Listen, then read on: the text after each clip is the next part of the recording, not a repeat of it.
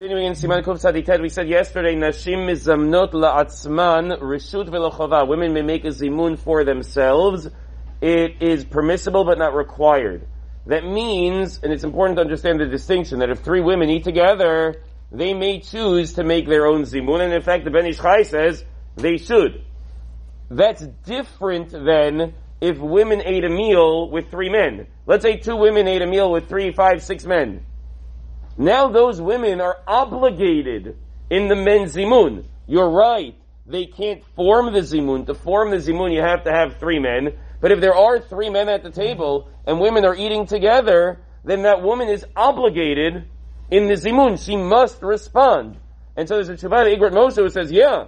And if she walks out of the room for a minute, you need to wait. Sometimes this happens in a home. Some of the women are helping clean up. The men are sitting at the table. They'll do the zimun now. No, you gotta wait for them to come back. They are obligated to join the men's zimun. The only time it's optional is if it's 3 women on their own. 3 women on their own want to make their own zimun. They're allowed to. Ad kedei kach, let's say you have 3 men and 3 women at a table.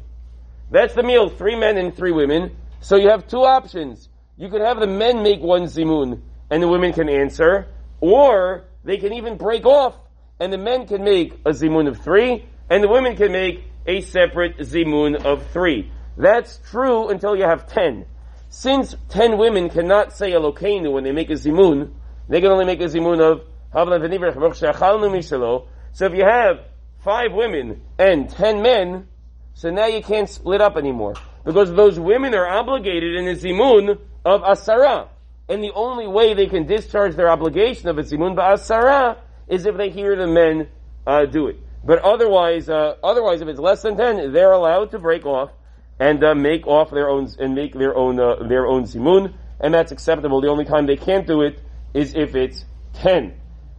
And if they're answering for 10, they certainly answer with Elokeinu. We don't make a zimun of mix. It's either, meaning we don't form a zimun, create a zimun. It's either 3 men or 3 women. But once you have that, so then either gender can respond to the other. That is not an issue.